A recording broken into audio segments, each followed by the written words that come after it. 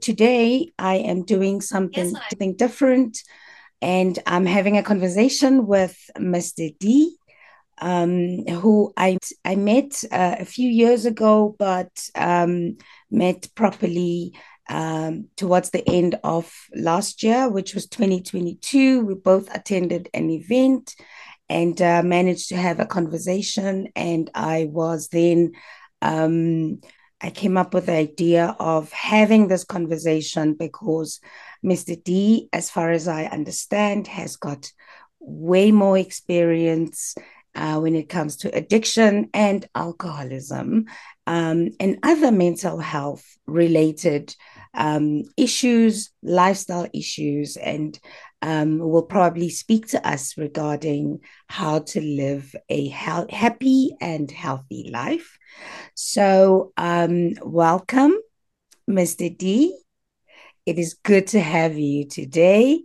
May you please introduce yourself? Over to you.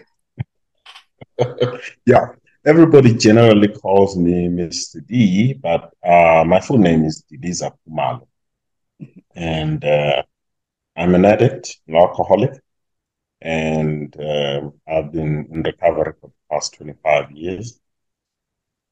Uh, I work at recovery centers, so I help addicts to find the path that I found.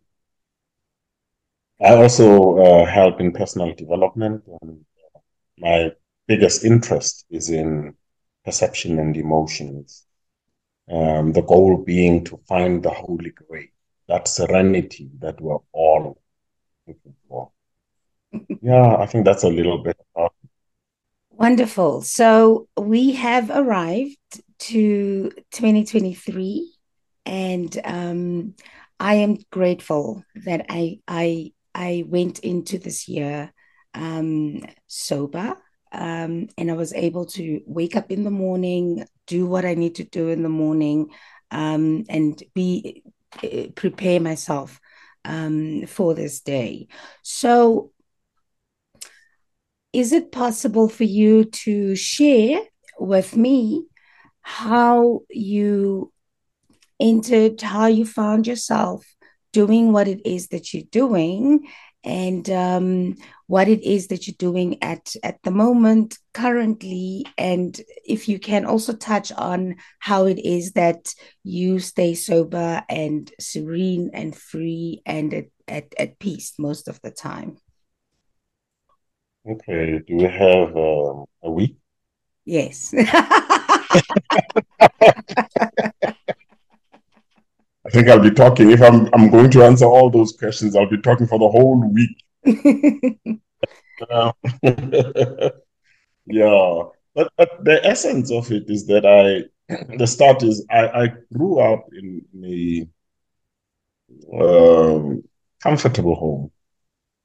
My parents were both teachers, and so things were supposed to be easy. Supposed to be. Mhm.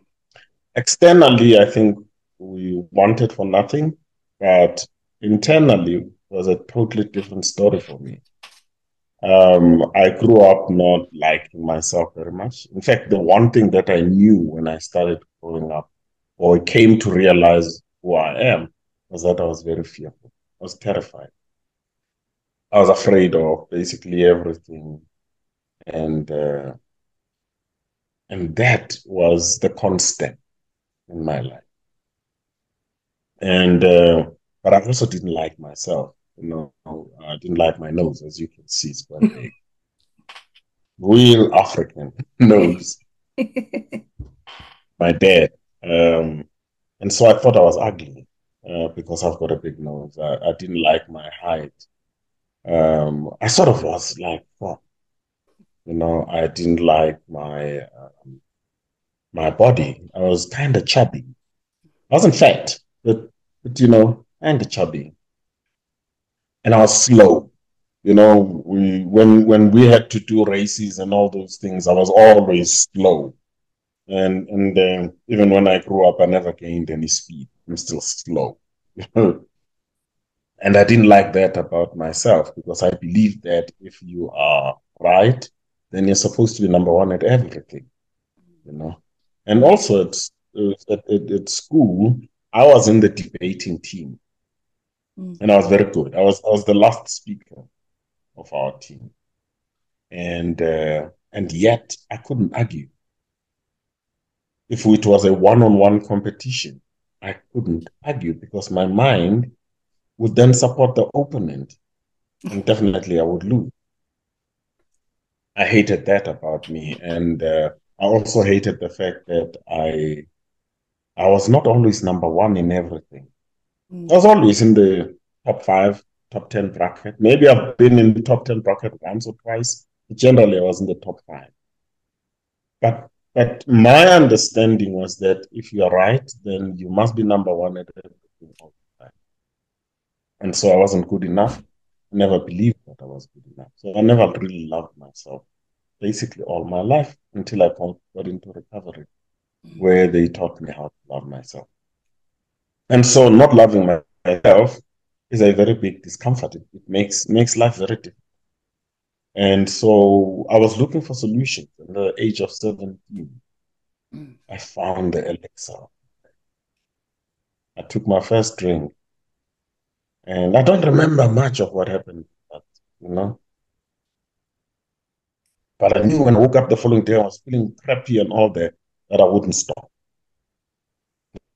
I just had to learn how to do it right. And in the fellowship, they say, I looked at what alcohol did for me, and I ignored what alcohol did to me. Because at that moment, that very first time, alcohol made me tall. Alcohol made my nose sharp and tiny. Alcohol made me pretty. Alcohol made me wit. Alcohol made me fast. Everything that I wanted to be at that moment because I didn't have these feelings of dread, sadness, and pain, and fear. Alcohol took away what I could not remove from me, and it became the final solution. And for the next 20 years, I drank alcohol.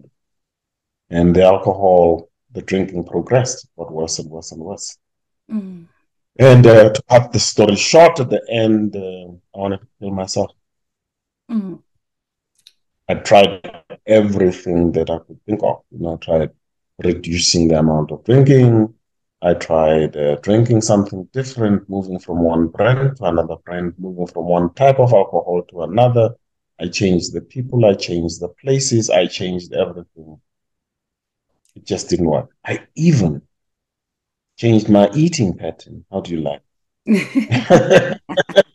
I became vegetarian for a year and 2 months, 14 months, yes. Somehow it didn't work, and I didn't understand why. I read. I used to buy books and read like a madman. I read and read and read. And I remember looking at a law book at one time saying, there must be an answer somewhere here. And I didn't get it. Got to Alcoholics Anonymous. Before I got to Alcoholics Anonymous, I got to a point of 10 where I felt I just couldn't take it anymore. I needed to switch the pain off. And the only solution in my mind could see was I needed to switch my life. So life was a problem and death became a solution. And I actually did try to kill myself 3 times. Didn't do a good job of it. That's why I'm here right now. All right, so let me just add to that. I just want us to have a look at that part. Just pause a little bit, and let's have a look at what happened before we start drinking. And you mentioned that you looked at how alcohol, what alcohol did for you and not what it did to you.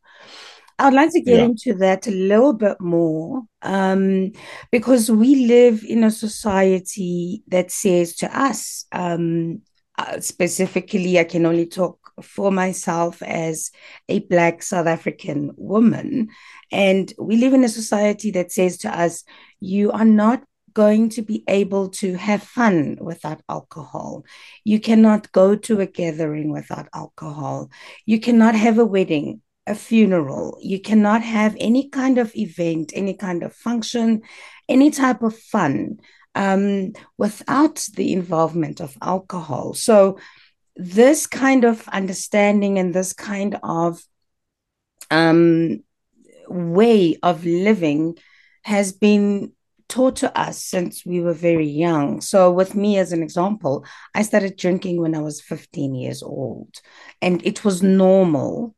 For Mm. me, it was normal for that to be the go to place as soon as I became a teenager because it was a norm in our society. Do you want to elaborate, as a Black South African man, on the environment and the society that we grew up in that leads us to thinking that there is no life without alcohol or drugs or mind altering substances? Yeah, that's a quite an interesting direction to look at, and I'll look at it from my perspective. Yes, I grew up in an environment where there was alcohol all the time. But what was amazing is that I grew up believing that alcohol wasn't. I had an uncle that I used to look at, and I would look at the shape of my body, and I'd say, he looks more like my younger brother, which means that I'm not going to drink like he does. And my body looks more like my dad's body, and I say, I'm going to drink more like my dad. Because my dad had control over his drinking, and the moment they said he was not well, he stopped. He just stopped drinking, he stopped smoking, just like that. And I used to then tell myself, I'm like my dad. But initially, you know, I looked at alcohol as something that is not good, and I promised myself I wouldn't smoke and I wouldn't. And as I told you, I used to read a lot, and so I read a lot about the effects of alcohol and the effects of cigarettes and drugs. And so I really believed that it was not necessary for me to drink, use, or smoke. I was very clear about it. And I used to call myself the counselor against against doing wrong things. So I used to speak to other teenagers about this. I never drank until I was 17 years old, you know. And what happened was during that time when I was not drinking, I was also not feeling good. And that's the biggest problem. Okay. And like I explained, I didn't love myself. I didn't like myself. And so even anything that I did didn't look like it was any form of achievement. I couldn't receive any praise from other people. You know, when people say, wow, you've done so well, in my head, I'd be saying, if only you knew, Mm, you know. I couldn't accept any validation mm, because I thought other people saw me as I saw myself. mm, Good, low life, you know, poor morals. And yet there wasn't any crazy things I was doing out there. It was all in my head. And so, yeah, I really grew up to the point I picked up the first drink. I didn't want to smoke.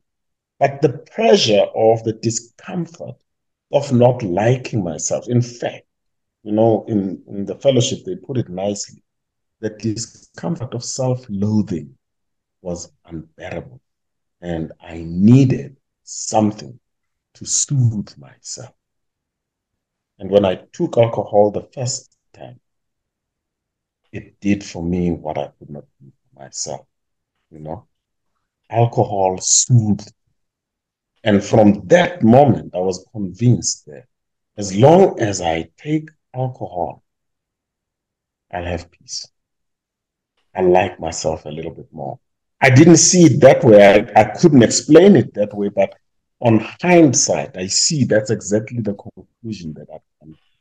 That with alcohol, I have found the solution to all problems of life.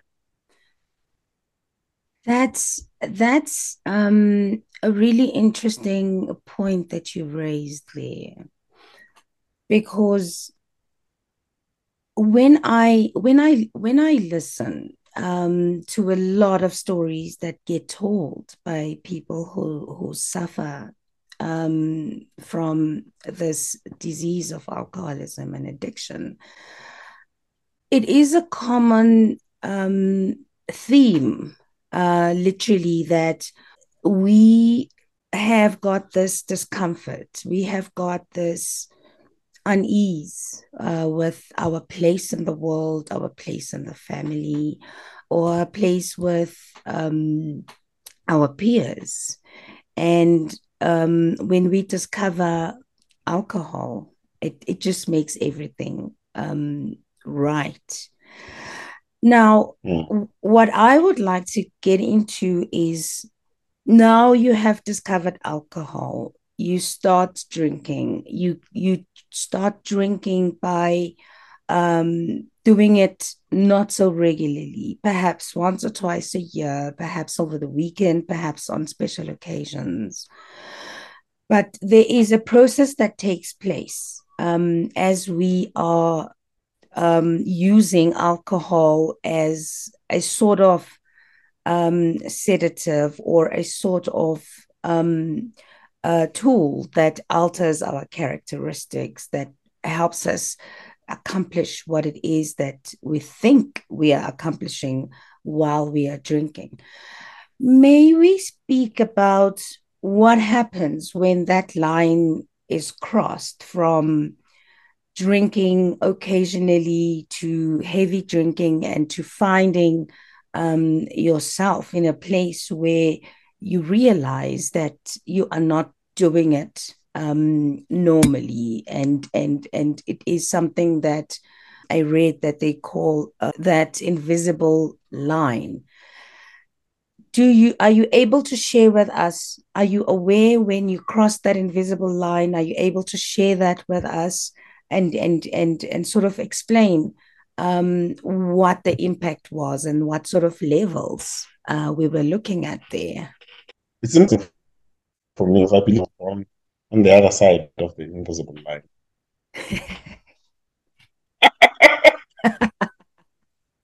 There is really no time when I crossed the invisible line, Mm-hmm. because when I picked up the first drink on that very first day, I had my first blackout. Mm. That's the first thing. You know, I had my first blackout the first time I drank. The second thing that's for me is quite instructive is the fact that I, when I started drinking the very first time, I couldn't stop.